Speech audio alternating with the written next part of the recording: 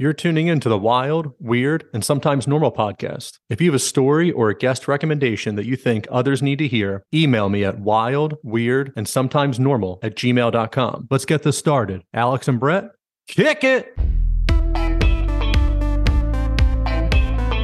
Wild. Wild. Weird. And sometimes wild. Weird. Wild. Weird. Wild. Weird. Wild. And sometimes normal. On this episode, I'm joined by Susquehanna Alchemy's Michael Wann. Mike and I have great conversations about false time and how to break out of it, the power of words and how they've been corrupted over time. We also touch on theories of our reality and if it's possible to manipulate. Obviously, I appreciate Mike coming on, but we fought through at least a dozen disconnections. Mike kept his composure through these obstacles and was able to pick up his train of thought immediately. Huge shout out to Mike for doing that. It was really tough and he fought through it. Great job. Check out the show notes for his website and let him know that you heard him on Wild and Weird. Enjoy the show. Are you looking to buy a home in New Jersey? Escape the city and move to the suburbs? Finally purchase that vacation home on the lake or down the shore? Maybe you're one of the lucky ones who are retiring and moving out of state. If so, let me help you. Keller Williams and the Real Estate Professional Group have what you need to make your goals come true. Reach out and have a conversation with someone who will put you first. Contact Brian McCoach at 856-321-1212 or email brianmccoach@kw.com. Are you looking for CBD for your pet? My friends at Pure Pet Wellness have what you need. They use the highest quality ingredients. While other companies may use synthetic oils in their CBD, Pure Pet Wellness uses organic ingredients, organically grown hemp, organic coconut oil, organic shea butter, organic beeswax, and that's just to name a few. A family-owned and operated company that also offers fast shipping. Go to purepetwellness.com for all your pet's CBD needs and use the discount code WILD and WEIRD at checkout. That's WILD, A-N-D, WEIRD. Treat your animal right. Go to purepetwellness.com. Welcome to another episode of Wild, Weird, and Sometimes Normal. I'm your host, Brian, and today my guest is Michael Wann of Susquehanna Alchemy. Welcome, Michael. Ryan, thank you for having me. I look forward to our conversation even before it begins. I appreciate it. We had a nice little pre-conversation. Everything was flowing great. So I'm sure now that we hit record, it's going to get even better. Let's hope so, because what I was telling you before we started recording, I had this, there was once upon a time, like a handful of years ago, I was doing a lot of podcasts. I was probably maybe 2 a week for almost a year, like not my own, like going and being guests on others. And that has drastically stopped probably over the last year. Maybe I've been on outside of like some of the regular shows I go on, maybe 4 or 5 different podcasts. So when you reached out to me and asked if I'd come on the show, I was excited for it because, it used to be something I did a lot. I haven't done it. And, it's fun for me. I think that's one of the reasons why people go on podcasts as guests is because they enjoy the opportunity for conversation. So that being said, I had this idea in my mind. I'm getting ready to move out of this place, which I'm living in. The time here has been nice, but I'm kind of like reminiscing as it's winding down. The weather's beautiful. And I was like, what a great evening to sit out on this farm and have this conversation with Brian and see where it goes. And then the one kind of like the little splinter about this location where I live is about it's a farm kind of in the middle of nowhere in northeastern Pennsylvania, but there is a minor league NASCAR racetrack and maybe a mile or 2 away. And they usually do races just on the weekends, but for whatever reason, they're doing a race tonight. And it is so deafening. You can't even imagine how loud it is. So I could not have my experience, which I was hoping to have outside speaking with you. But that being said, I think it's going to be a really good and interesting call. Maybe this is better so I can be a little bit more focused, because I think we're going to go into some interesting and deep content tonight. I hope so. I think you should head to the racetrack and drive around there yourself and put a Bluetooth in, and we'll just do this interview as you keep making left turns. That I've gone up for the races. I haven't been to the race, but I've walked it because I want to see the people, and it's fascinating. I like people, and I like a variety of people. So there's part of me which would almost like to do like a live on the spot reporting job there, but I don't think that's going to happen. I don't think tonight, but I appreciate your enthusiasm. Okay. Next time, we'll see what we can do. I'll make some phone calls for you. Yes. So, Michael, you run Susquehanna Alchemy. This is a business that you run, correct? I mean, run and business are probably not exactly the words I would use, but I would say it's definitely a moniker or a brand which I have used as an umbrella term for a lot of research and a lot of presentations, which I have put out over the last 5 or 6 years. Okay, wonderful. What is it that interests you about alchemy? Well, besides everything that's interesting about it, what is it that is interesting to you? So I use the word, I coined that phrase Susquehanna Alchemy probably around 2015, maybe. And I used it in a very general term. Like I'm familiar conceptually with alchemy as a practice, with alchemy as magic. And I find that interesting. I've definitely dabbled and experimented within a lot of magical realms, particularly when I was younger, just because I'm an explorer. I want to go and try and explore everything. But the idea of being a practicing alchemist and or ceremonial magician, like that's not me, but I, without a doubt, have a 100% magical worldview. I just don't have that form. When I use the term alchemy, I use it in a very general concept in Susquehanna Alchemy. And it's a triple entendre. So the first thing is I use the term alchemy as a general word describing the mysterious process of how something of lesser value turns into something of greater value, how something goes from lead to gold. And I use that specifically in terms of understanding the human relationship to the natural world, and specifically within what we would call a river. It is my opinion that there's a whole lot more going on between our relationship, ours being human beings, our relationship with the natural world, than what the environmentalists or the earth scientists or that materialistic perspective would have to take. So alchemy means that.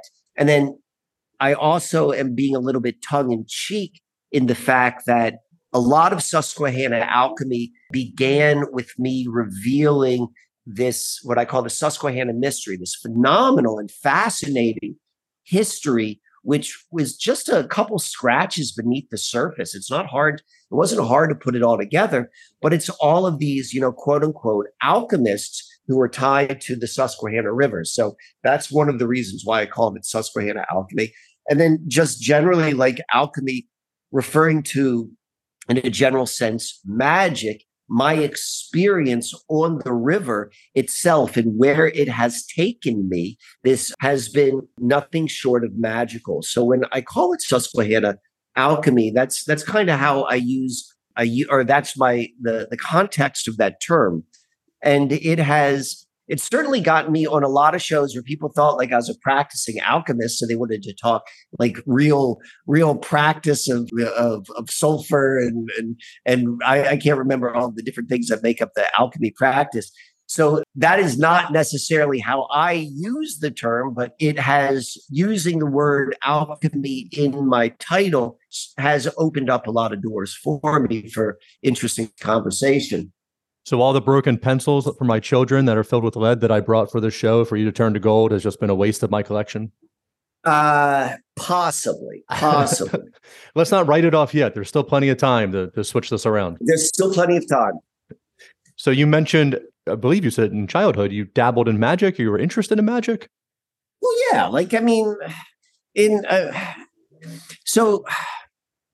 all right. So I'm a Generation X child, right? So I was born in the early 70s. What year were you born? 81.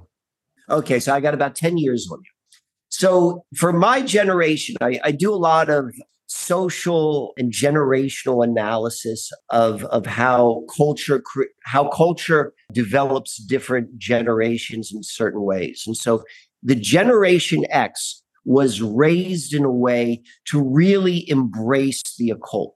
And so why I say that is you look at the popular culture, which was hitting at key developmental times. So, I mean, the very beginning, like coming out of the 60s was really when when quote unquote magic began to become popular, when the Beatles began playing with a little bit more Eastern philosophy and so forth.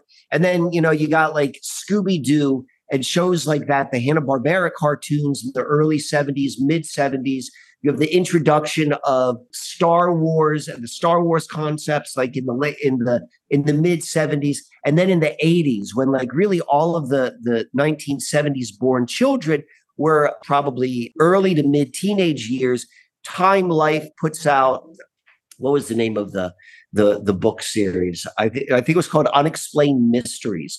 But they would be on commercial all the time, like really, really focused in like after school programming and so forth.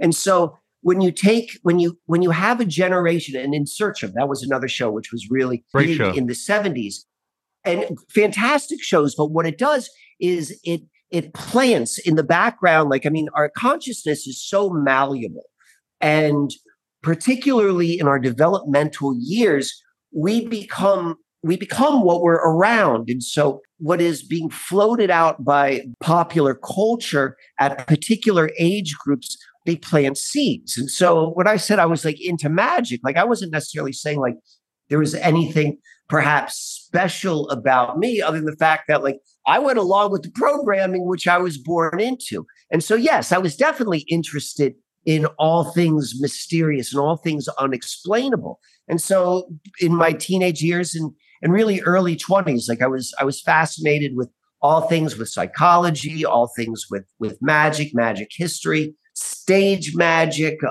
magic organizations, all the different things. And I would, not just leave it on a book form, but I've always been gonzo. It's like my research, I'm involved with it. So yeah. So I play around. Now it's just my attitude, or the way I understand reality is like the very fact that we have the word magic. I mean, so much of understanding. I mean, I'm going to speak best about Western culture and primarily United States Western culture. But so much of understanding what we are experiencing and how we are the way we are is understanding the English language and, just what language does to the way people think and program and so forth. Their programs. That's what their language is, a programming of consciousness in the mind and so forth. So, and that's kind of like it goes both ways. Like our language it's called a poetic language because so much of English is based upon double entendre, which means that words can have multiple meanings. And so you can say one thing and you can mean multiple things when you say that. Like that was built into the English language. It was done that way on purpose. But that's magical as fuck because yes, you've got like the part of your mind which I'm being very like aware and focused to what I'm saying, and the listener you're trying to communicate with may hear or understand from one perspective. But every different iteration or context a word can have goes into a person's like deeper, their unconscious or their subconscious. So it has impact. So there's all of that like is part of like the magical aspects of language. But what I think is most interesting and where I'm going to go with, or where I'm going to right now as it relates to magic and my personal viewpoint of it and the way our language or our culture is kind of like it's a little bit gaslighting with the concept of magic is because the very fact that we have a word magic and we say like, oh, this is magic, there is an implication that there's something that's not magic. Like, oh, this is the magic time. And then all the other times it's like unmagic time or it's mundane. And it's my opinion, it's my conclusion based upon, just being observant and paying attention to life, is that like this whole thing is a mystery, and this whole realm is based upon what you would call magic, and the way things happen are way, way, way stranger than what at least the mainstream thought would have people believe. So like, I guess I'm always magic, or I'm always at least holding a magical perspective. Yeah, it's really interesting what you said about the word magic. That, as you were talking, it kind of just occurred to me. Just to have that word magic, like right now, if we were talking at a normal level about magic, like the idea of pulling scars out of your sleeve or card tricks would be what some people would associate magic with. But this word has been around for so long. So there is magic, and there are magical things happening, and there's also non-magic. So that, that's just kind of fascinating for bringing that up, that we're almost led down a road to see it as a joke or as an entertainment, and then not to take it seriously. But that word has been around for so long that it was meant in a serious manner when it was being discussed. You're bringing up one of my favorite topics, this idea of stage magicians. And I have a good friend who's a professional stage magician, and we talk magic all the time. And he's probably the most like serious, like magic practitioners that I know. But he's also like a stage magician, which is all about sleight of hand and trickery.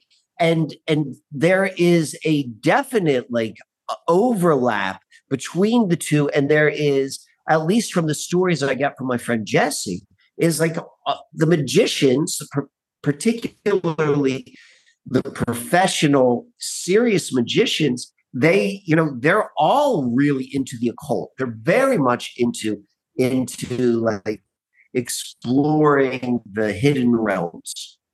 And then they also do like what I've noticed, this is my conclusion, not being a professional stage magician, but there's like a play, like they like it to be known that this is just like trickery, but then there's certain things where you're not to know whether or not someone is doing something truly supernatural. There was a series of YouTube videos maybe about 4 or 5 years ago about demon magicians, suggesting that a lot of these street magicians, whereas like David Blaine being the best known, have actually signed some sort of like deal with the devil, and that's why they're able to do these amazing magic tricks.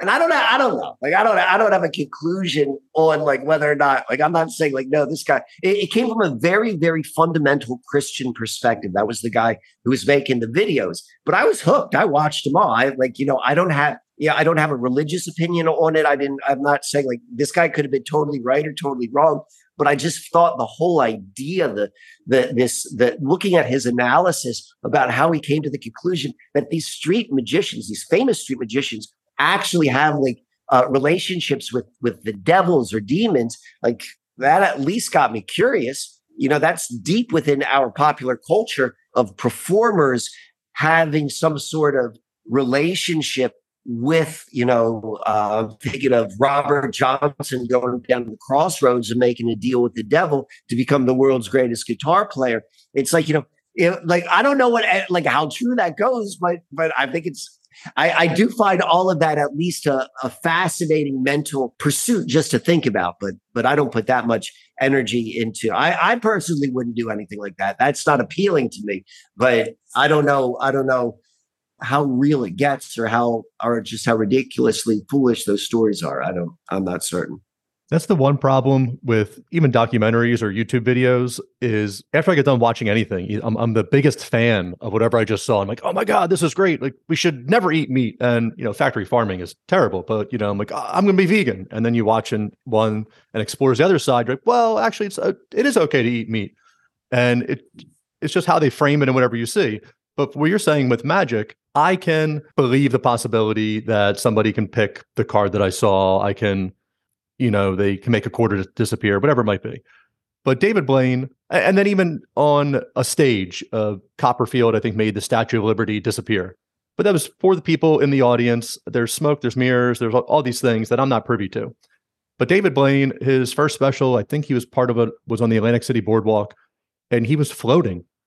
He was floating off the ground, and people were looking at that. And it's not stagehands there doing that. Like, he's walking up to people. That's the point of street magic. And then just to do his amazing trick and to float off the ground. I mean, that just seems kind of crazy. I would highly recommend. I bet you that video series are still available. The Demon Magicians. I mean, it's thought provoking at the very least. And I want to go back to what you said even before that about the recognizing the being honest with oneself and recognize how powerful story can be and how powerful like tools like YouTube or anyone who's creating like any sort of content on any of the platforms which are so readily available. Like, I mean, these platforms were not readily available 20 years ago. Like, this is a very special time, or it's different than what it has been. So I think that goes into. You were talking about the great age that we're in of YouTube and people making content. And if you're still in that thread, please go on. So this goes into like what I think is so important when I was talking about magic in a general sense. So I said like it's a much more magical world than what we think it is. And so I didn't go into detail on what I meant by that. And what I meant by that, the role which consciousness, your consciousness, my consciousness, all of our consciousness goes into play what our actual experiential reality is. Like, that's friggin' magic. But we don't realize how magical it is. It's like consciousness is much more complex. I want this to happen, so therefore it's going to happen. It's deeper than. All right, Michael, you were discussing consciousness and how magical that is. If you were still on that topic, I'd love to hear more. All right, well then we're back here. So I don't know what to say. That's 4 times in a row now. Like, going fine, and then as soon as I start talking about magic and consciousness, something didn't like it. The ether it's listening and it's controlling.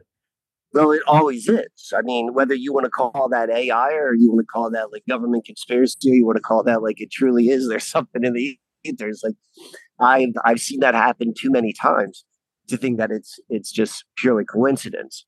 But anyway, so we seem to be back right now. I want to see if I could pick up on that train of thought I was on. Oh, it was understanding the power of the relationship between our inner world, our consciousness, which ultimately is found, and our beliefs are usually invisible. Otherwise, when we truly believe something, we don't even think about it. We just assume it's true. You don't believe in gravity, even though gravity's never been proven. It's like something that's just assumed. Most of our beliefs are hidden like that. So why I'm bringing this up is you brought up the idea of, I watched this video and they just, whether it was like on veganism or on the carnivore diet or whatever it is, but when someone can tell a story in such a way which is so compelling and position it in such a way, it's very, very easy to shape one's mind. And you are one of the few people that I would say has the honesty to admit to themselves, like, holy shit, I can be influenced really, really easily. Same is true for me. I think the same is true for most people until they start like becoming aware of how their mind works.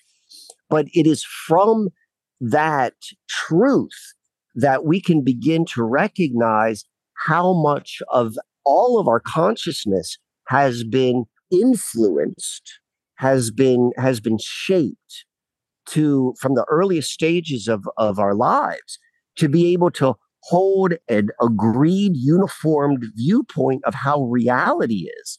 And if reality is this, one, it is consciousness driven, and then 2, it has a consensus element to it, you can begin to see how this reality, which we are experiencing, is being held together by all of us in a way that we don't even realize that we're holding it together because we don't even think it's a thing. I love consensus reality and also our perceptions filtering things out. like that we truly don't even know what's happening right in front of us because our eyes can't see all the entire light spectrum. Our ears can't hear all the different variations of noises. And we all just agree upon, for the most part, in which way this boat is rowing. And, which part of that is influenced from outside forces in control, or is this all just we happen to be on the Willy Wonka boat and he's just in charge and we're all freaking out as the lights are changing and he's singing a song? I mean, if you ask me, if you're being honest, this is all a mystery. You don't know where you are. I don't know where I am. I don't know how we got here. I don't know what we're supposed to do. I know there's 1,000 answers. I know there's 1,000 people who want to tell me the answers. But if I'm going to actually go and ask some serious questions, we don't know. I don't care how confident someone is. It's that's the truth. But then that also opens up the potentiality of what could this be? What is this? Is this truly a simulation? Are we cells in God's body? Is this the dream of some monk from some other realm? Who knows? But we're here. That's the one thing we do know. And I think that is a starting point. It then opens up a lot of flexibility at the very least to see the collective experience that we're sharing, it's really not beneficial to most of us. It really is very anti-human, to be quite honest. And we're the ones that hold it together. And when we begin to understand the nature of the realm, meaning how this realm works, we can begin to at least loosen some of the ties that hold this whole thing together. And if you ask me, where that begins is our universal or our universal agreed upon concept of time.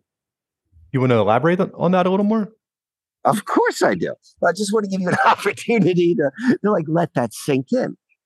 So, I mean, this isn't Mike speaking right now. This is just a commonly held concept of one of the foundational things of any community, of foundational agreements of any community is the perception and definition of time. So any groups of people, any culture, in order to live and work together, one of the very first things is how time is defined and how time is experienced. All right. And we can go and look at our modern world and we can go and see how important time is. We've got all of these different cultures and languages across Earth right now. And a lot of them may not be in any sort of agreement over whether that would be religious or a cultural or legal issues. But every single friggin' country is in agreement. What day is Monday? Right? That's true. Yeah, no, that's true. Right. That's a foundational agreement. That agreement comes before all of the disagreements. So that's what I mean. Literally, it is so unsexy to talk about time. People want to talk about time travel. They want to talk about all this sort of really fun, crazy shit. And I got that. But you don't realize what holds this whole thing together begins with time. And if you actually go and you think about what are the first things in the indoctrination centers, right? The nursery schools, the preschools that they teach the children. It's you got to know what day is Monday, what day is Tuesday, what day is Wednesday, There's no such thing as these days. They don't exist. Literally. What's the definition of Monday? And I'm going to go somewhere with all this, but we got to build up to it. So what's the definition of Monday? How would you define that? I would define it as it's commonly the first day of the work week. It's the first day of the school week. That would be if you were looking at a Webster's dictionary, that would probably be definition 2 or 3. They'll have 5 or 6 definitions for a word. Right. So the first definition, this is what Monday is. This is Family Feud. I need a board up here and dinging, and I would have had 2 and 3 come up. Monday is the day after Sunday. And it's the day before Tuesday. I should have had that. That's what Monday is. Yeah. Right? Yep. Okay. So why does that matter? That matters because it's the days of the week are self-defined. They don't fucking exist. Without each other, they don't exist. It's you can't use the definition of a word when you're defining a word, and all you're doing is taking another made-up word. So when you are in a realm, where where with the basis of our understanding of time and space is this self-defining sort of circle, and everyone's agreeing upon it. Everyone's like Monday, Tuesday, Wednesday, Thursday. There's no mistake. Like no one, like we all know, like what day is Monday. And one of the reasons why the days of the week are so important nowadays, it has to do with like the importance of money and how money control is also an important part of the system. But that's a little bit higher up on the stack. We're going to still work with this. So we've got this idea of Monday, and we're like, okay, Monday. I see what you're saying, Mike. Like conceptually, it's not real, but how does that matter? What does that have to do with my actual reality? I'm like, okay, well, let's play around with that for a little bit. So there's a thing which is known as the law of big numbers. And that basically means like when you get enough big number, like enough data, like things tend to like average out, like have an equal distribution if all things being equal. And if they don't have an equal distribution, it's because there's another variable in play. All right. If you were to go and look at all of the data for of deaths, we're going to use the data which is most readily available that I know of is for the United States. But if you're like, okay, how many? Let's see the distribution of deaths, of all of the death data which we have on the days of the week. So in theory, at least, it should be evenly distributed, where it should be like 1/7 of the deaths would happen on every day of the week. But it doesn't exactly work that way. So the first 2 days, like it makes sense. More people die on Friday and Saturday than any other days of the week. And that's because they have this thing called the weekend. The weekend's just a whole totally made up thing, right? Like the whole idea that you got to go and have a 5-day week where you got to go to work for 5 days a week and then get 2 days off, or you go to school for 5 days a week. Like this is it's a construct which was created by an industrialized, actually it was pre-industrialized that they started doing that. But anyway, so that's an idea. And because of that, like people tend to go out and get drunk on Friday and Saturday. And when they get drunk, because they're like trying to like burn off steam from having to work all week, they often make poor decisions. And because of that, we've got a spike in deaths, whether that's like from like accidents or like murders or what have you. So you got Friday and Saturday. So the other 5 days, though, they should be evenly distributed, but they're not, because Monday's got a big spike. It's not quite as big as enough of a spike as Friday and Saturday, but Monday is a day where more people die than the other 5 days of the week. And why is that? Now we could probably make some assumptions, or because I don't think we can know for certain.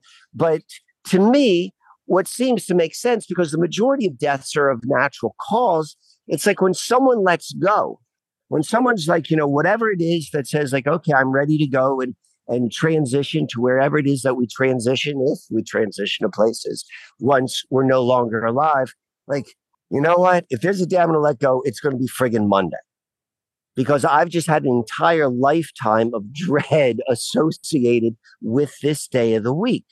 The point I'm trying to make here is, if Monday is not a real thing, why does it have real world consequences? So that's like the beginning of this idea of like time not being real. And then also like how we're culturally like holding on to these concepts, and we agree upon them. We don't even think about them. This is what I meant by like our beliefs are invisible. Like no one would even think to even ask a question, is Monday real? Or when I say no one, like the average person would never even think that's a question. They wouldn't even understand the nature of the question. Like why are you even asking a question? Is Monday real? Like, of course it's real, or it's a meaningless question.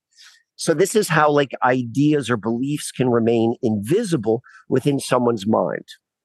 So I'm going to be building like kind of a case for you about like time and how it's false, and then what it means to be able to like specifically move out of false time. But before I go into my next stage, I want to give you an opportunity to comment, ask questions, or anything about like Monday and days of the week. I like it. So Monday's just a natural causes. And I was thinking, I always joke like when I'm at my regular 9 to 5, and I'm like, wow, if I almost got hit by a car and I cross the street, like a car like gets near me, I'm like, well, it has to hit me on a Monday. I don't want to. I just survived the whole work week. I need to make sure I get to the weekend. So Monday's not real. The time's not real. But None of the days of the week are real. It's a concept. It's an right. idea. But isn't it also now kind of that we've created Monday and now it is real? Well, yes, because that is the nature of our reality. Our reality is a self-fulfilling prophecy reality. It is a placebo reality. It is an egregore reality. These things that we hold to be true. It has nothing to do with whether they are true or factual. It has to do with what we naturally feel and believe. Something mysteriously happens. We're like, guess what? Now it's seemingly alive just from us saying it and believing it to be alive. It's not quite as easy as saying like, okay, I'm going to go and make a new day of the week. But then how does this happen? It happens from the power of consciousness and belief. This is not what schools teach you. Schools teach you how to work in culture. They don't teach you how the realm works. That's for you to figure out on your own. And that's for you to break outside of the box that they put you in, to not even think outside of your own, and then to be creative enough to realize. Absolutely. Let me ask you, can you hear the auto race? I can hear a little bit in the background, but nothing too loud. So, all right. So now we're starting to think about time. We're starting to think about, there's no such thing as Monday. So now we're going to go and look at our calendar system. And there is a natural time. Like, this is all a mystery that we're experiencing. But that being said, we do have like what I would call a baseline reality, a part of reality where there's no interpretation. There's no subjective saying this means this and that means that. There's certain things that are seemingly objectively true. And I'll caveat and I'll say, like, I don't know where baseline reality is. I'm saying there's a mystery beyond the baseline reality. But that being said, the baseline reality is the best place for us to begin. So we can go and look at, like, there's natural time markers. And I'm going to define time this way. I think it's important that we define things. I'm defining time as the lag between events. I mean, there's a truth by saying, like, there's really no such thing as time. There's only the moment of now. That is absolutely correct in terms of our experience. But there are lags, and we can at least remember time and think about time in a linear fashion. And this is like, like I did this earlier today, and I did this yesterday, and I can think linearly. And we have markers in time, and these markers in time are in our baseline reality. So, like, the most obvious one is going to be sunrise. Like, there's no misinterpreting sunrise. Like, we might call that glowing circle in the sky different things. Like, we might call it a sun, and like it's a star, which is like some sort of nuclear reaction is happening and blah, blah, blah. I don't know what it is. You still there? You just faded out for a second. I don't know why it keeps kicking me in and out, but yeah, I'm back. Where did I get disconnected? Unsure of what the sun is. They say it's a nuclear reactor. We can't prove any of that. The sun. Yep. So, but we can see the sun. We can agree about the sun. We know that there's sunrise. We know there's sunset. We even know that there's high noon. Like, if you were to go and follow the shadows, you can see when the sun is at the highest point in the sky. That's a real thing. Lunar cycles are real, like full moon. You can identify when there's a new moon, when there's no moon, the quarter moons. That's identifiable. So what isn't identifiable, what isn't real, is midnight. Midnight's not real. Midnight only exists in a clock, right? There's no spot every night where the moon is at its highest every single night at midnight. The moon is sometimes not visible at night. Sometimes the moon is only visible during the day. Like, there are times when there's no moon. Like, the moon's a mysterious function. There's no such thing as midnight. There's no marker. It's only done by a clock. Midnight matters for two reasons. Midnight is when the next day begins. So all of a sudden, we just saw two things. One is, like, we know that, like, that naming the days of the week in the 7-day cycle, even though these 7 days are linked in concept to heavenly bodies. Monday is Moon Day, and Sunday is Sunday, and Saturday is Saturn Day, and all that sort of stuff. But that's just a naming device. There's no, like, 7-day cycle other than the fact that at the very least, it begins with the Bible. That's where it comes from. So we know that like there's no such thing as Monday. We know there's no such thing as Tuesday. And now we know that the changing of the day at this concept of midnight, that's not real. There's no such thing as a midnight. Midnight only exists in this timekeeping mechanism. And midnight is important because that's when the next day starts. Midnight's important because that's when, if they're bank clearinghouses, when they're going to go and mark when deposits settle and so forth, like midnight tends to be an important time for accounting and all this other sort of stuff. It is immensely important to the system, but it has no basis in reality. If you are interested in experiencing life out, are we back? You're back. If you're interested in experiencing life, if you're interested in experiencing life outside of the system, because the entire process has been to form your consciousness to fit into the system, to be a human resource to feed a system which is unnatural. It is out of harmony with the actual baseline reality. We're defining our time.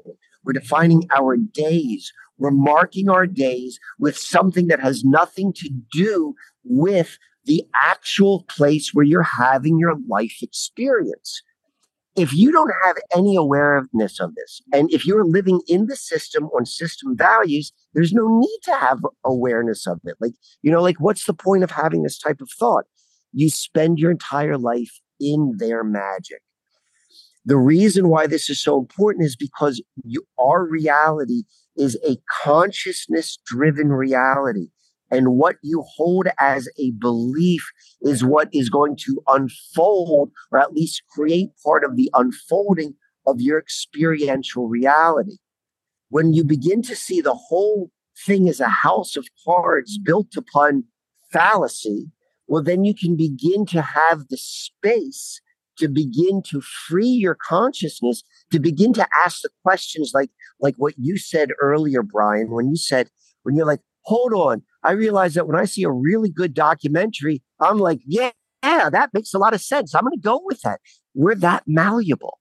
And we have been formed and shaped from our earliest times as human beings, as children, to be able to see the world in a certain way, to be able to support a system, which is based upon magic, which is based upon your consciousness to feed into their system.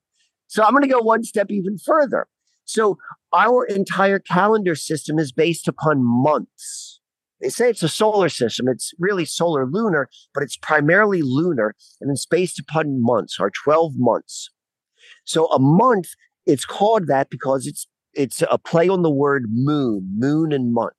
And there is an actual lunar cycle. It varies just like the months do, like usually between 29 and 30 days between new moon to new moon, or when there is no moon in the sky to no moon in the sky. That's what the new moon is when you don't see the moon. And we know that's the new moon because in our realm, all new growth begins invisible.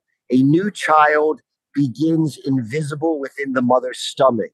A new plant begins invisible as a seed under the ground.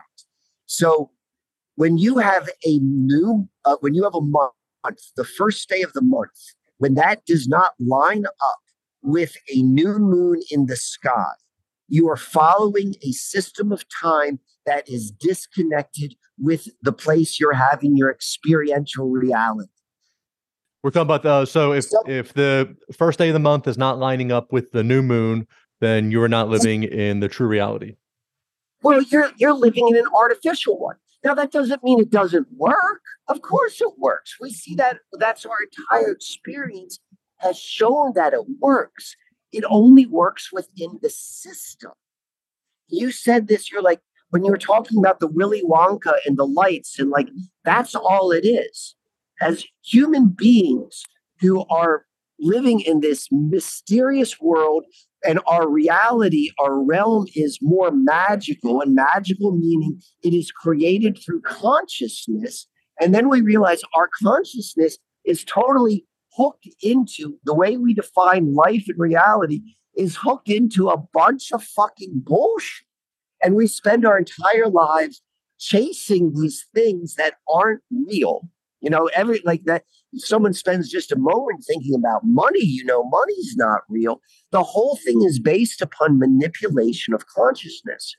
So in order to begin to have a life experience outside of that system, you can be out, like the whole phrase of I am in the world but not of it is one of the interpretations of that is being able to see what the realm is, how it works, how it's manipulating, and then not being manipulated by it, but still being able to participate within it. Like, to me, that's a little bit more interesting, at least for now.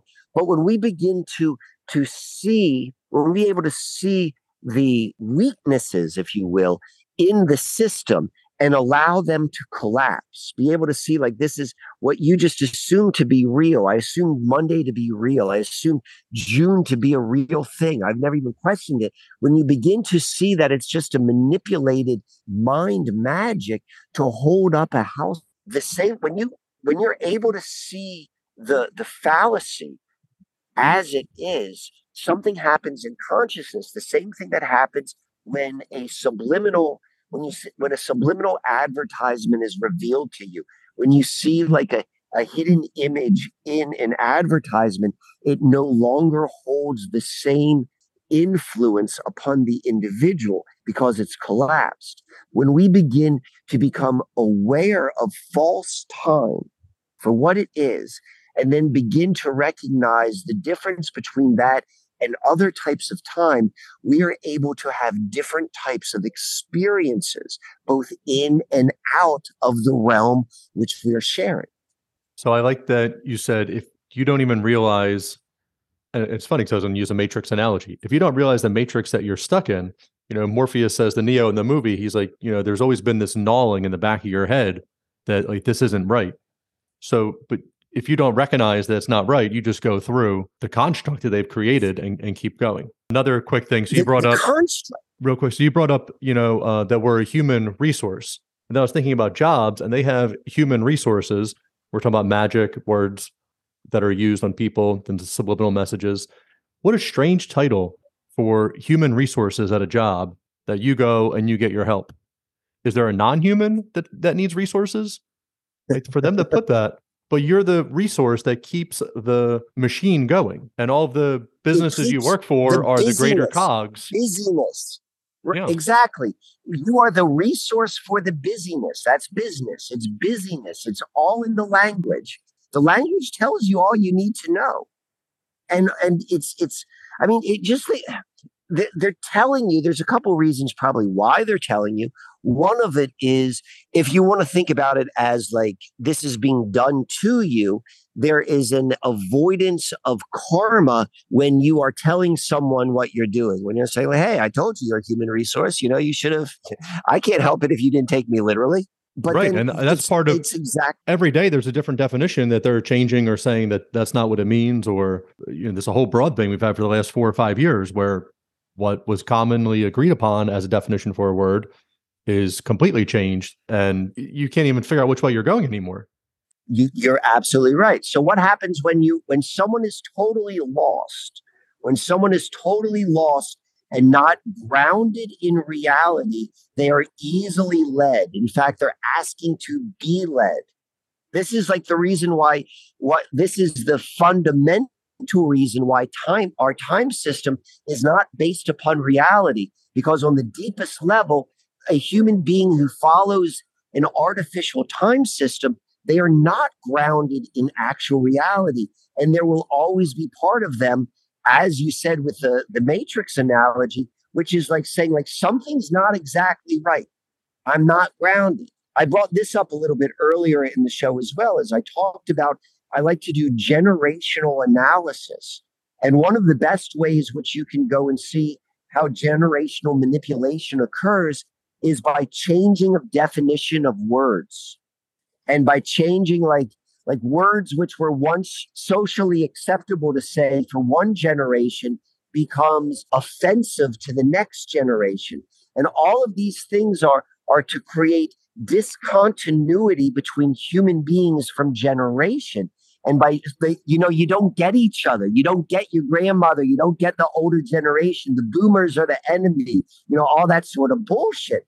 They do that because what once was done was there was a continuity of a human family and lineage. And when I say family, I mean it in the grandest scheme.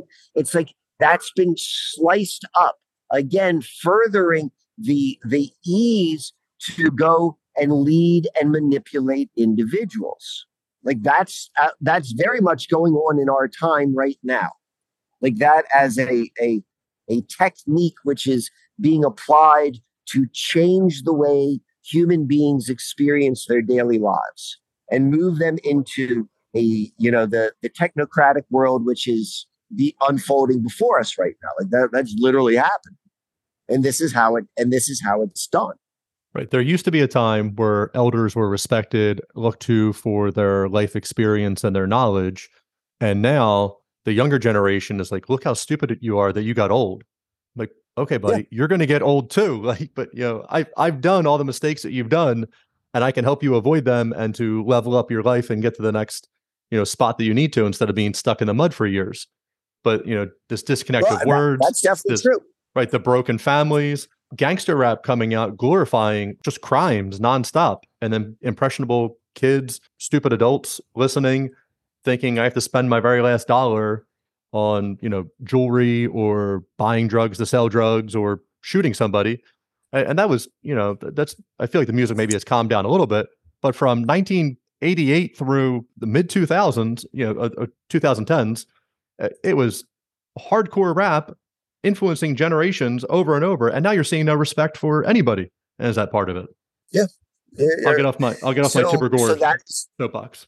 Well, I mean, there's a truth to that. So, and there's something really true about the fact that you mentioned Tipper Gore. For anyone who recalls who Tipper Gore was, I mean, the very same machine that puts that divisiveness out there is the same machine that calls it out. And that's part of the gaslighting element.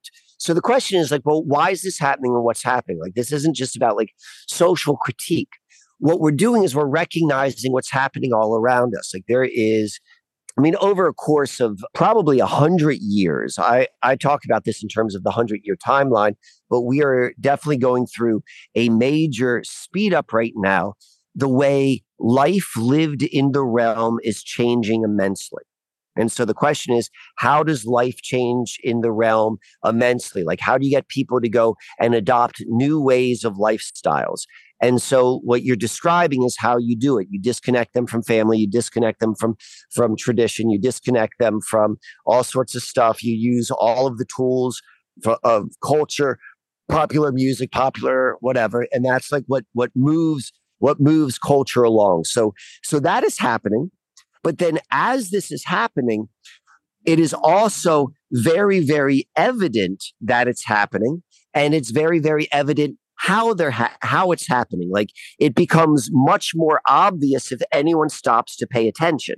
So like when things happen more slowly or they're not moving quite as fast, there's not as much manipulation, it's easier not to pay attention. But when so much is happening and there's, both the internet has the capability of, at least for a short period of time, of exposing a lot of information or sharing a lot of information, as it's also simultaneously imprisoning minds. Like we've got like this window. That's what I'm seeing right now. That's why I see the role of Generation X in particular is like as a generation, as the ability to see this. And then, in my lingo, I call post-COVID is like the sign of the post-conspiracy theory era. Like there's no sort of question anymore.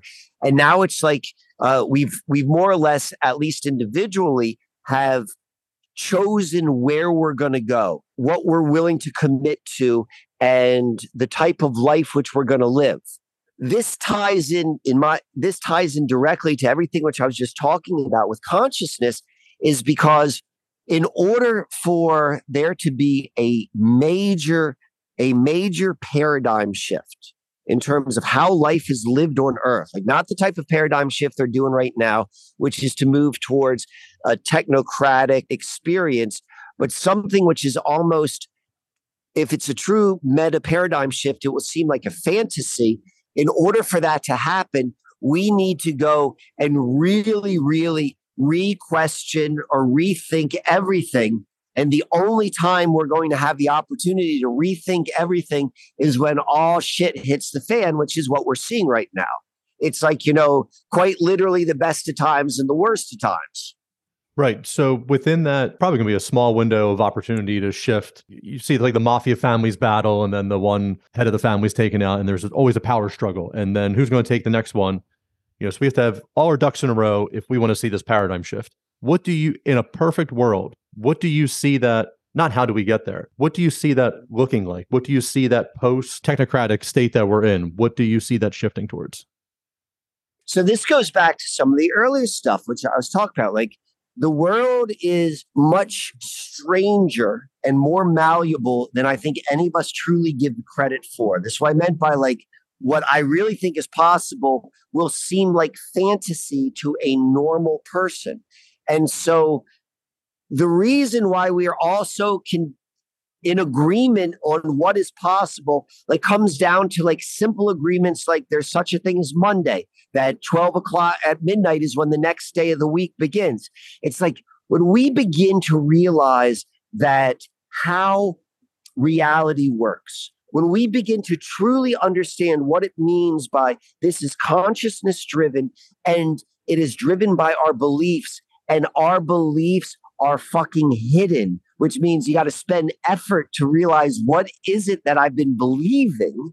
And then once you can move out of that and learn about the skill set of what it means to be alive in this realm, to be a human being, like, I see it as, I won't even limit it, because I think that what it could possibly be is so different than what we can imagine that it doesn't make sense to even try to imagine it. I'll give you an example. I've asked some people this question all the time. I'm like, can you imagine what life would be like without money? And usually, or very often, I get like an answer like, no, if it wasn't for money, like, that's the lube that like has everything going. Like, that's the only reason like everything works. Like, why people go and do their jobs and do their power plant jobs and the necessary jobs and this, and people need it for motivation or whatever reason, they'll say like, why I need money. I'm like, you can't even imagine.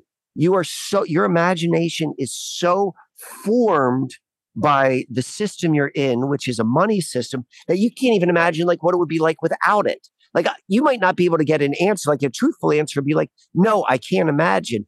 But to at least have the courage and the honesty to say like, but I bet you there would be another way that we would live, and probably a very satisfying and very like enriching way that we can't even imagine outside of it, outside of a system with money. I think that as you said, the perfect world, it's like, it has to go back. We have to take steps back to realize like what we are and what this realm is drastically different than what we have been conditioned our entire lives to believe it is. That's where I put my energy and where I put my focus, thinking and experiencing life from that perspective. And I think you're going to get more out of life than the person who is just stuck in the rat race and just going around that hamster wheel of feeding the machine. So there are. Well, I hope it's a whole lot more. I hope it's a whole lot more than just getting more out of life. It's like literally like that's the breaking out of false time. Like this course which I created, it's like, this is a consensus thing. Like, when people begin to see like the prisons, like, it's just like the Matrix movie is a fair analogy. It's like the prison is not what you think it is. Like, what you think is like the prison, that's not it. It's like much more subtle than you could ever imagine, but so much more engrossing. Like, to really begin to like think about all of the mechanisms which we measure what life is. You said this earlier, like in the beginning, you talked about like the carnivore diet versus vegan. You didn't use those words. So I know that's something I'm pretty familiar with. I know a lot of people who are vegans. I know a lot of people who follow carnivore diets. And without getting into like my personal opinion is, what I do know is that if you go and you talk to experts in either field, they'll go and give you like a long list as why their perspective is the healthy way for being human, the most healthy way for living in a body. And they'll give you all these like scientific and tangible reasons. My personal opinion is like, if it is so unclear what human beings should be eating, it's probably because we aren't meant to be eating. I think that the human experience on this planet could be so amazingly different, like on the level like that it is paradigm shift different than how the modern common person has been conditioned to experience their life. So can I ask you a question? Why is it then when we find on the occasion, we'll find that lost Amazon tribe that has never had contact with humans, or, the Pacific Island, never, World War II, I think they built a little stick figures out of airplanes that flew over. They never saw an airplane. They thought it was a god coming to them. They're not stuck in the time construct. They don't have a Monday. They don't have, there might be a tribal leader. They don't have a boss. They don't have a 401k. They don't have a grocery store to go to. They're working on their harmony within their tribe. They're working on farming, hunting, fishing. Wouldn't they be our control group for us to see what our possibilities could be? Maybe. Who knows? I mean, and I think that's a really, really fair question. I'll give you a couple like responses. One, the majority of the stuff what you see on the internet and on the computer and on TV, it's fucking made up. Like that's true. A really hard thing for people to realize. That's the best answer right there. And I'm not saying that. I'm not saying I told you I read in the history book, and I know true. the history books are bullshit. And here I am telling you, like, hey, let me tell you what I read in a history book. So I'm sorry for that.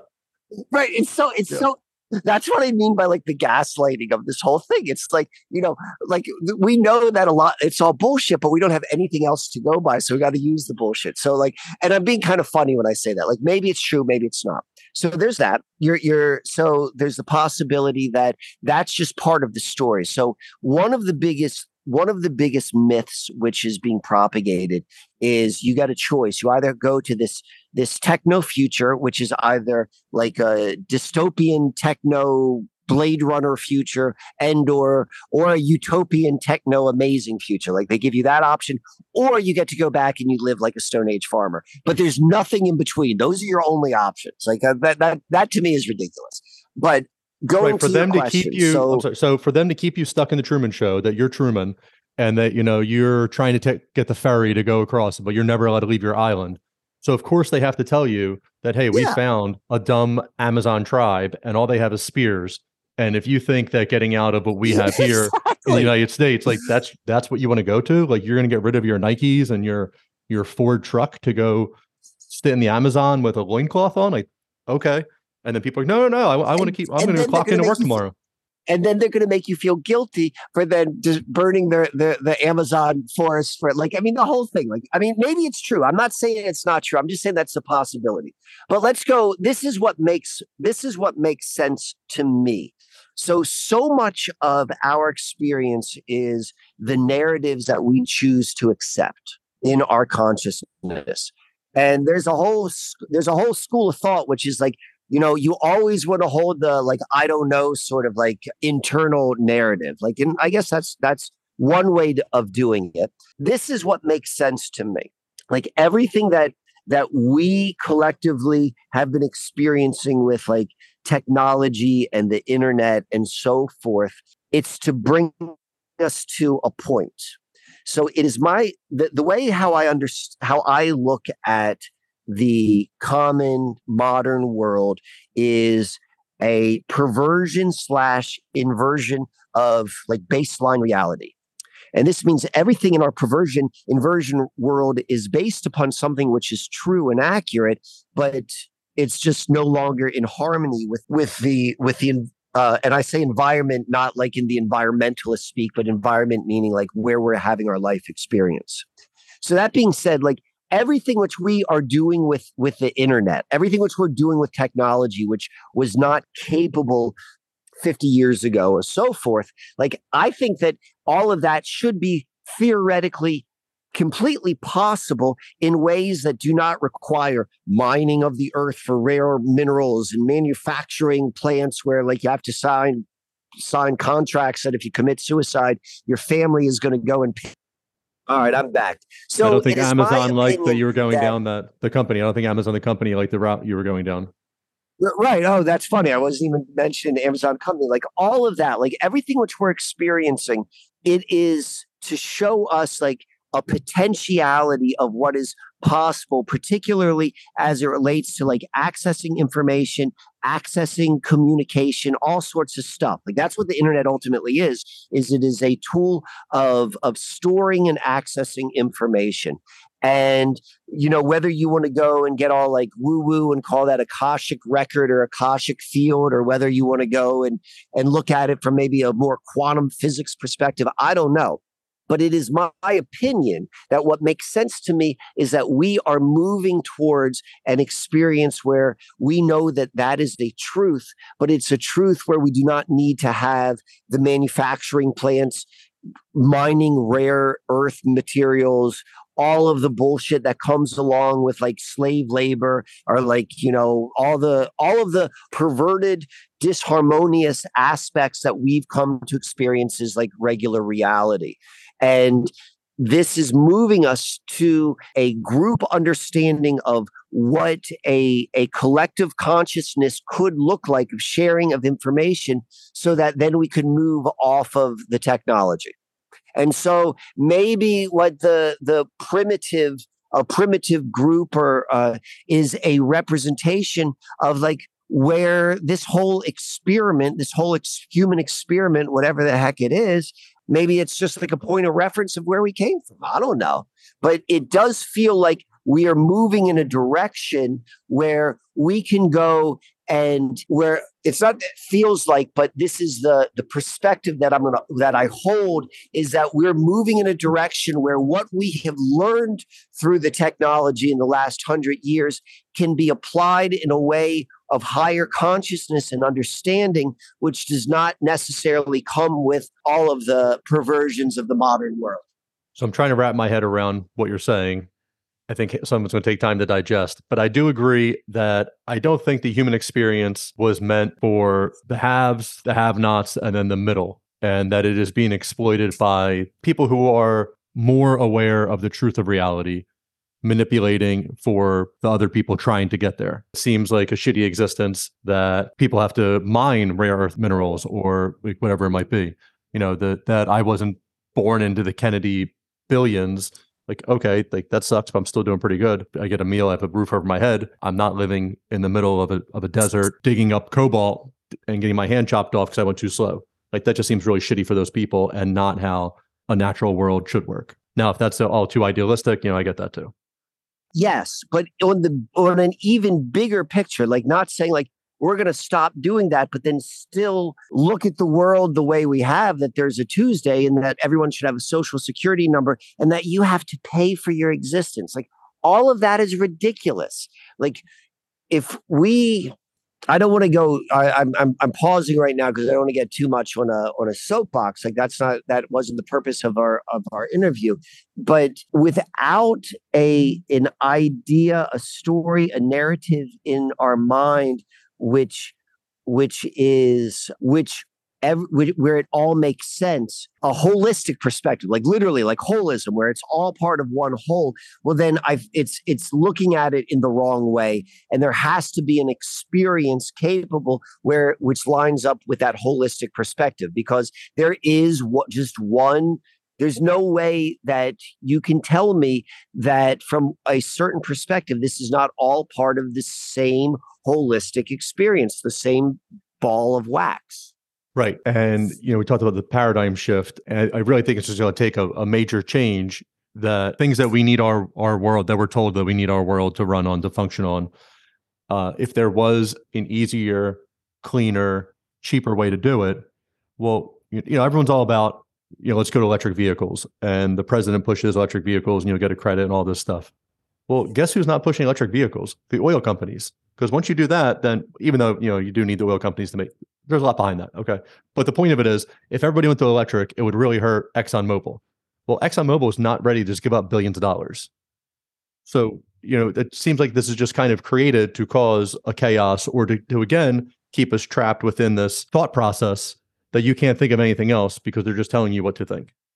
Exactly. The fact that you're thinking of electric vehicles, that's the stupidest fucking thing in my mind. I'm like, why am I thinking about electricity? Electricity is the problem. The fact that you think that power comes from electricity. Like when I say you, I'm not talking about you, Brian. I mean, in general, like, the corporations can't give up their money. Money doesn't exist. You're framing your argument upon something that doesn't exist. We can't do that because Monday is a bank holiday. As long as someone is framing up a problem in the definition of the problem, like, it'll never shift. That's why I'm like, there's no such thing as Monday. Shift out of false time. When you begin to be able to step outside of the most foundational agreement, that's when the room begins. Like, well, why are we even thinking in terms of like buying and selling cars that run on electricity? Like that seems that's an antiquated model of fucking control. Like, right. That's the type of paradigm shift that gets me excited. I agree. I don't want to take too much of your time. I want to pepper you with some questions, but I want to, if we can maybe circle on this, what can we do? So tangible things that we can do. So this is all you can do. So realistically, the only thing you can do is become aware of how like the outer world and consciousness. Yep, we're back. All right, what can we do? Okay, so what can we do? That is such a great question. So what we do, like all you can do is it's a consciousness. It's an inner thing. You need to be able to begin to see what things are. What are you feeding? Like when where you put your consciousness and your energy is what you're feeding. Like, be able to begin to see the ridiculousness of it all. Don't get sucked into like thinking the way they think. Not everyone has the courage to there are going to be some people who are going to have more courage than others. And what the courage is the ability to walk away. And then the ability for people to see like, oh, wow, they walked away from it and their whole lives did not like come crashing down, or some things came crashing down. But what kept them supported, what held them up, was the magic and mystery of life. That's basically what I do. I used to live a very, very different way. I have been kicked out, left running, kicking and screaming. This is me on the cutting edge, really talking the talk and walking the walk. I think there has to be people who do that. And as we begin to see more and more people who are able to go and really push and touch upon the boundaries of what they say reality is, well, then it encourages more and more people to also begin to expand what they think is possible and capable. So I think we do that until like something like Black Swan event happens, like something unpredictable, which has like very lasting. And so you were saying a Black Swan event, well, just like get the paradigm shift. Something, well, that's something you can't plan for. That's why, I'm not saying you wait around for that. We do what you can control right now. You have courage. You begin to see things as they are.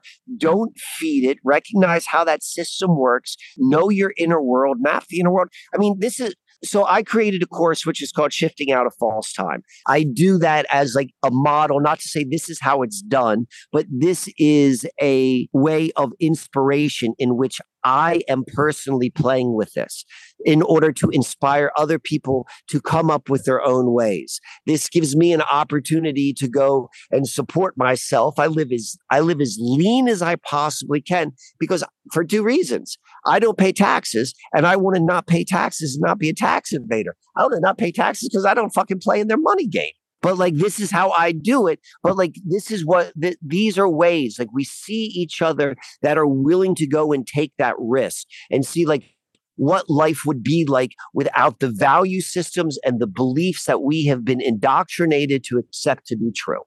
No, I like it. And you're just laying the groundwork of one path that can be taken while inspiring people to think for themselves of other paths that they could take. Well, yeah. Well, and I specifically show like this is how you go and you create like time systems in order to like I make my own engagement books. Like I've got like regular like things I do. I interact with human beings. I have appointments. I have children. I have all of that sort of stuff. But I won't use their calendar. I go and I create my own engagement book based upon their calendar system, but in a different way on the lunar system. I do that because I want to make certain that I am not unconsciously accepting all of their beliefs and time. So I teach that. I teach natural astrology. There's something of great importance in astrology, but there's a lot of bullshit and there's a lot of imprisonment in astrology. So I talk through that. That's what I teach in the course. And then how one uses that, that's up to the individual. That's what the inspiration is for. It's like, hey, this is what I've learned, guys. This is what Mike's got. You guys take it and run with it your way. You tell me what you guys got. And as we find our way out of this together. No, I think that's good. I think that's a great way to interact with people and for your course to go. Before we get disconnected again, can I pepper you with some questions and we'll just get to crazy? Yes. All right. What do you think this world that we're in? Do you think we're in base reality? I don't know. Okay. What do you think this world is? Weird as fuck. It's like password. Yeah, no, I don't like know. it. I know. Yeah. So if you watch some of the videos, which I put out presentations on YouTube, and I've got a knack of like showing some really, really, really, really weird things, which don't make sense. I usually like frame it around my life. Like, for example, this farmhouse that I'm living in right now, it's in Berks County, Pennsylvania. The farmhouse was built in 1790. When I moved here, I found this out. I didn't know this until I moved here, and I moved here in December 27th of last year. My great grandfather to the eighth power arrived in the New World like 4 miles away from this house. Wow. In the 1760s. And and I know this just by looking at like ancestry.com, and I can see where he married my 8-time great grandmother, and there's a date on it, and that date was the same date that me and my lady, we signed the lease to stay in this house. Like weird shit like that. Like, I don't know what that is. Like on a certain level, I'm like, that sounds like a computer program to me. Or like another level is like, that's some strange ass like time travel. I don't know. I've got many, many, many, many examples of things like that in my life. And it's led me to the conclusion that I don't know what this realm is, but I see bleed through and strange things that all around me. And I'm not going to limit it by fooling myself by thinking that I know what it is. But I am interested in how it works. That I think is knowable. Do you think there are currently people who can fully manipulate their environment now, that they know exactly where we are and how it works? Ooh, isn't that a good question? Yeah. Okay. Yeah. Yeah. And I like this, I like this. I like to think that, and they're all us. Like, I don't like to put any weight in the us versus them. There's another story which kind of says like, we're the ones waking ourselves up sort of thing. And so like, if that's the case, like, there are people who are doing the manipulating or more aware, somehow that's you and me ourselves. Like we're involved with it, and it's part of the process of figuring it out. Maybe that's like part of the game is like figuring out the game. Like you can't learn to ride a bike by reading about it. You have to get on the bike and you got to fall down a few times before you figure out what it's like to actually hold your balance while you're pedaling on 2 wheels. No, I think that's good. And, I think about that a lot. Like I've had some friends pass away that were even a little bit younger than me at the time. And either heart conditions or car accidents or things, and the God always takes them too young, whatever it might be, whatever that saying is. And part of that though is like, they were really good people. Now, they also, I don't think they were fully into this, but is it also, when you start figuring things out, do you get called home sooner? And then the people that are here longer don't always figure it out and they come back for another round. I don't know. I don't know. Yeah. I mean, those are fair questions. Yeah. So I was watching a YouTube video today about Geordie Ross, and he created this D-Wave and this other company, and it's quantum computers and qubits. And I was going down this whole deep rabbit hole. And he's talking about every year the number of qubits will double. And this was a 2016 interview. So that was 7-8 years ago. So now these qubits, in 2016, he was comparing when they first started at the speed of a donkey to an SR 87 or 78, whatever. So like super spy jet, how fast it is. And that each qubit's creating a different dimension and it can bleed through. Do you think there's a way to interact with other dimensions? So I'm really not certain what a dimension means, but my answer is yes. I think there's bleed through. Whatever the different dimensions are. I've experienced a lot of bleed through, and I experienced a lot of bleed through books. It's weird. It's really, really weird. Let me go and throw out this one more thing, which I think is really interesting as it relates to Geordie Rose and D-Wave. So the very first computer, do you know what the first computer is? Mac? No, it's called ENIAC. It's ENIAC. It's the Electrical Numerical Integrator Arithmetic Computer. It was developed for the U.S. military. It's the first general programmable computer. There was another computer made in Britain beforehand, but it wasn't programmable. It only did one thing. So the first computer, which was programmable, general, it's called ENIAC. It was made for the U.S. government during World War II, and it's located at Aberdeen Proving Grounds, right on the Susquehanna and Chesapeake Bay exchange. So I did all of this research when I started talking about the Susquehanna River, kind of tying in ENIAC to Enochian magic. It's there's a word play between the two. Enoch is what Enochian magic is called, or is named for, and ENIAC is the computer. And they are based upon, Enochian magic is based upon the works of John Dee. Are you familiar with John Dee? Right. So the Geordie Ross thing was the D-Wave, and that was exactly a little nod to him. Exactly. Right. So John Dee, being the guy who came up with the idea of Enochian magic, the guy who came up with the British Empire, the guy who was the original 007 when he would sign his letters to Queen Elizabeth I, or that same sort of guy whose mind was said to be so a brilliant mind, but he was just a binary mind. He had no sort of creativity with his mind. He was a computer mind. So the first computer is his Enochian magic. And then the first quantum computer is Geordie Rosicrucian, because John Dee was the head of the Rosicrucians. And Geordie Rose is doing a little John Dee waving to us all. This world is so fucking crazy. But yes, it is, particularly when you're paying attention to it. Everything is just a nod to you, a little wink and a nod. Yes. All right. So you said astrology a little bit, and I don't know if you have this answer. Why is the moon up during the day sometimes? And so is China not have the moon when that's happening over here? 90% of the time I go outside and I can see the moon, and and have a general idea where it's supposed to be. And then other times the moon's up until noon, 1, 2 p.m., and then it's gone and it'll come back up. And this is just probably stupid. I'll edit this out at some point, but whatever. But the sun never randomly comes up at night. But why is the moon randomly here during the day? Or am I too? I just don't understand any of. No, those are great questions. I developed this thing called the Starboard, and I practice this thing called natural astrology, and it answers all of those sort of questions. So here's one thing: you said the sun's never up at night. The sun is what defines night. So the lack of sun defines night. Yeah. So it's just keeping that in mind, the moon moves much, much, much faster as the sun. So think about it this way.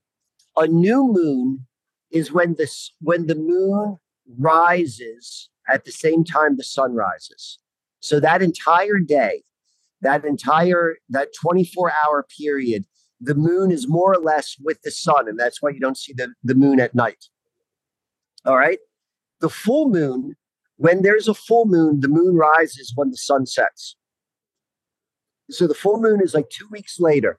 So in a 2-week period, the moon goes from rising when the sun rises to then rising when the sun sets.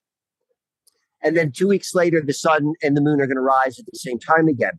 So there is a change in speed between the moon and the sun during that 2 week period. And there are going to be times where the moon is going to be rising in the middle of the day. There are going to be times when the moon's going to be rising in the middle of the night, depending upon where you are in the phase of the moon. And once you begin to like pick up on those natural rhythms, like you become aware of when the moon's rising, when the moon's setting. And it's really, you just need to know that relative to the sun. And you'll know that also by the phase of the moon, whether it's new, first quarter, full, or last quarter, then all of that stuff begins to make sense to you. And the reason why I think that's important, like it's kind of cool, like to be able to like, oh, I know when the moon's coming. But what you're doing is you're taking your consciousness. Your consciousness is going to go somewhere, and you're applying it to literally natural time. You're aware of your surroundings. You're aware of the rhythm of your surroundings. Whatever you pay your attention to, this is true for all of us, wherever we pay our attention, we are creating a feedback loop to it. So the more energy we put into the system, the more energy we put into the values of the system, of all the things the system tells us, the more that becomes the loom of our life. When we become more aware of the natural world in any way, but particularly the timekeeping systems of it, what you're doing is you're creating a feedback loop on that level of reality. You're beginning to move outside of like the artificial realm in which you've been indoctrinated to live your entire life in. And when that happens, it creates space for very, very different types of experience. No, that's fair. Thank you. So the calendar, so you said the moon's 28 to 30 days. There are winter solstice, the summer solstice. These are natural time periods. Markers. Yes. Right? They're markers. Yes. That's what they are. So if we were building a natural, we've ripped apart the word calendar, so I don't want to use it, but that's the word that's coming to mind. If we were to build a natural calendar, it's 28 to 30 days for the moon. Then there's natural markers for the summer solstice, the winter solstice, and then there's fall equinox and the spring equinox. Right. So these are all natural markers. So I would look at it just purely like markers and understanding time. Like so the as soon as we don't need to reinvent the calendar. You can use a calendar which is out there right now. There are other calendars as well. It's just recognizing what it is and then not losing track of the natural time markers and where they are, and then paying attention to what's happening in your life during those times. What I will say is when the mindset of, well, let me come up with a natural calendar and that is totally in alignment with the system, which is kind of close to what the Jewish calendar is, because the Jewish months start on the first of every lunation. It's still based upon like a lot of like the values or the ways of life of the system. So I don't think about like there's like a right calendar as much as it is like there is a way to look at the calendar which we have, which frees us from how it could potentially imprison us. Right. I'm certainly not reinventing the calendar. I have zero time for that. My question would be, why did they pervert the calendar to 365, create, you hear things about Julius Caesar and June, and then February only has 28 days. Why was the calendar perverted when there already was, a sky calendar, a sky clock that could have been written down if you want to track years? All right. Well, so you brought up Julius Caesar. The word calendar is a Latin word. It's a Latin concept from like the times of the Caesars. And calendar means like when you pay your bills. So the whole idea of a calendar is always about you paying your bills anyway, because you're always been a slave. You're always paying for your existence. But the 360 and 365, that, that's a cycle. There's a solar cycle. It's basically 365 days. There's some accuracy. Like our calendar is grounded in an accurate description of our reality. It's like not totally ridiculous, but there is ridiculousness in it. I mean, the fact that September means 7 and it's the 9th month, and October means 10 or 8 and it's the 10th month, and December means 10 and it's the 12th month. Like there's just embedded in the language like it's nonsense or it's nonsensical. When you ask me like, well, what do you do? Like earlier, you're like, well, how do we like move out of, how do we encourage this paradigm shift? Well, and I said, like, it begins by having awareness. It's like, I'm not saying go out and invent a calendar to anyone. I'm saying be aware of like how what the calendar system is. Be aware of time. Be aware of like of all of this stuff that you're encouraged not to be aware of. You are given a billion things a day to keep your awareness on anything other than your own inner world and your own awareness of what is happening in life.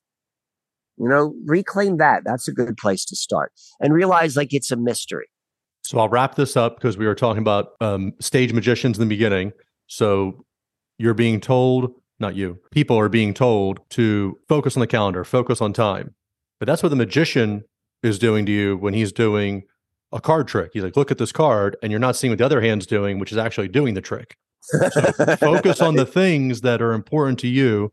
That's going to create your reality. That's going to create your awareness. Look up at the sky, even just to see stars and be like, oh, wow, it actually is beautiful outside, but don't get all caught up in the nonsense. And, we talked about diet and, should humans even eat? But, we currently do have to eat though. But also we have to. Currently, at least most people have to. Like I know a lot of people claim that they're moving to become breatharians. I'll believe it when I see it. But I certainly think there's a lot of promise. It's my personal thought that like eating is a special thing to do as opposed to something which we have to do every day. But our bodies have become accustomed to eating every day. That's what seems to make sense to me. I've heard a lot about the breatharians. I've yet to meet one or been able to get in contact with one, but it would be very interesting. But you're open to it. And that's basically all we can ask for right now. Like these are the things which I think are important. Like we find ourselves on the continuum of like wanting to like really see a major paradigm shift. And then you hold an open posture and then also like know like how much risk you can take. There's some people who can't take that much risk. Like we're in this together. It's not a competition. Like that's one of the biggest lies about this whole thing is the competition mindset. Right. If you can't take that big of a risk, you can always help out. So there always is that. There's something you can do. So my other part about the people eating, it's also mental food though. You're aware of the system, you're aware of being boxed in. So don't sit there and spend all day on Twitter and on social media and just sucking in, this chaos that just gets fed to you over and over. The 6 o'clock news, like that, they're never talking about the litter of kittens that was born and how cute they are and a brand new baby. It's always nonsense to get you excited or to get you angry or to get an emotion. Everything is always emotion, and realize that and take a step back. Here's the most important thing when watching the news. This is what they always have done and always will do. It's always 6 months to 10 years in the future. All it can do is create anxiety. There's nothing you could ever do. And they're always telling you about stuff that you can't do anything about. That's the modus operandi. It becomes humorous once you begin to like see it through that lens and what they're doing. It's ridiculous. You're absolutely right. We bring awareness, how the game is played, what you're going to feed into. And like, and if anything, just don't be an asshole to other people right about now. Because there are a lot of people who are just like everyone seemingly at their breaking point. It's almost by design. That seems like we're pushing. Almost, right? Almost. If only they were smart enough to do that. But Mike, I appreciate you. Where can people find you? Right now, like probably the best thing you could do is you could always you could search on Susquehanna Alchemy. YouTube, there's lots of videos out there. Susquehanna Alchemy, Instagram. Probably if they want to support me, go to Linktree/Susquehanna Alchemy. I'll send you all the links if you could include that in I'll put in the show notes, 100%. In the show notes, that would be great. And I'll also give the email because I do one-on-one sessions with people, whether that's like I look at their astrology, teach them natural astrology or what have you. Like, those are the different ways which I can interact with people and so forth. So I'm grateful for any of those opportunities. I love the questions. This was a lot of fun, Brian. And thank you. Thank you so much. I appreciate it. You have a great night, and I hope you get to race those cars one day. Go up there and just take it over, man. All right. See you, brother. I'll talk to you later. Take care. Bye-bye. Bye. All right, everyone. That was our show. Don't forget to leave a review on iTunes, Spotify, or wherever you stream your podcast. Like and follow the podcast on Facebook and Instagram to stay up to date in all things wild and weird. Check out the links in the show notes for more information on our guest. The biggest support you can offer is to tell everyone about the podcast. Until next time.